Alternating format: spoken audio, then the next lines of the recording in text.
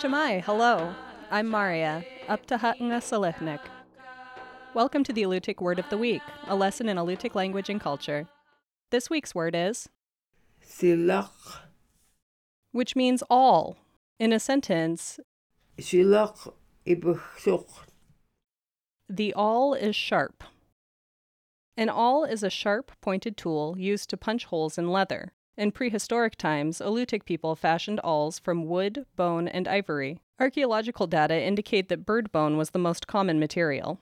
To create an awl, a carver removed the knobby ends from the hollow wing bone of a large bird. This created a tube from which long, narrow slivers of bone were cut. The slivers were then ground to a sharp point with a piece of pumice or sandstone. Awls were an important component of sewing kits. Using an awl, a seamstress would punch multiple holes in the skins that she was working. Then, she used her needle to pass strands of sinew through the holes to create stitches. This kept her delicate needle from breaking. In addition to clothing, women sewed skin covers for traditional boats. Each spring, groups of women worked together to mend old covers and create new ones from sea mammal hides. An older woman might lead the group, creating pieces of thread from porpoise sinew while directing the sewers. When finished, the cover was oiled, pulled over a wooden boat frame, and stitched closed. That's the Alutiiq Word of the Week. The Alutiiq Word of the Week is produced at the studios of KMXT Public Radio in Kodiak, Alaska. Words are spoken and translated by Nika Locally and Sophie Shepard.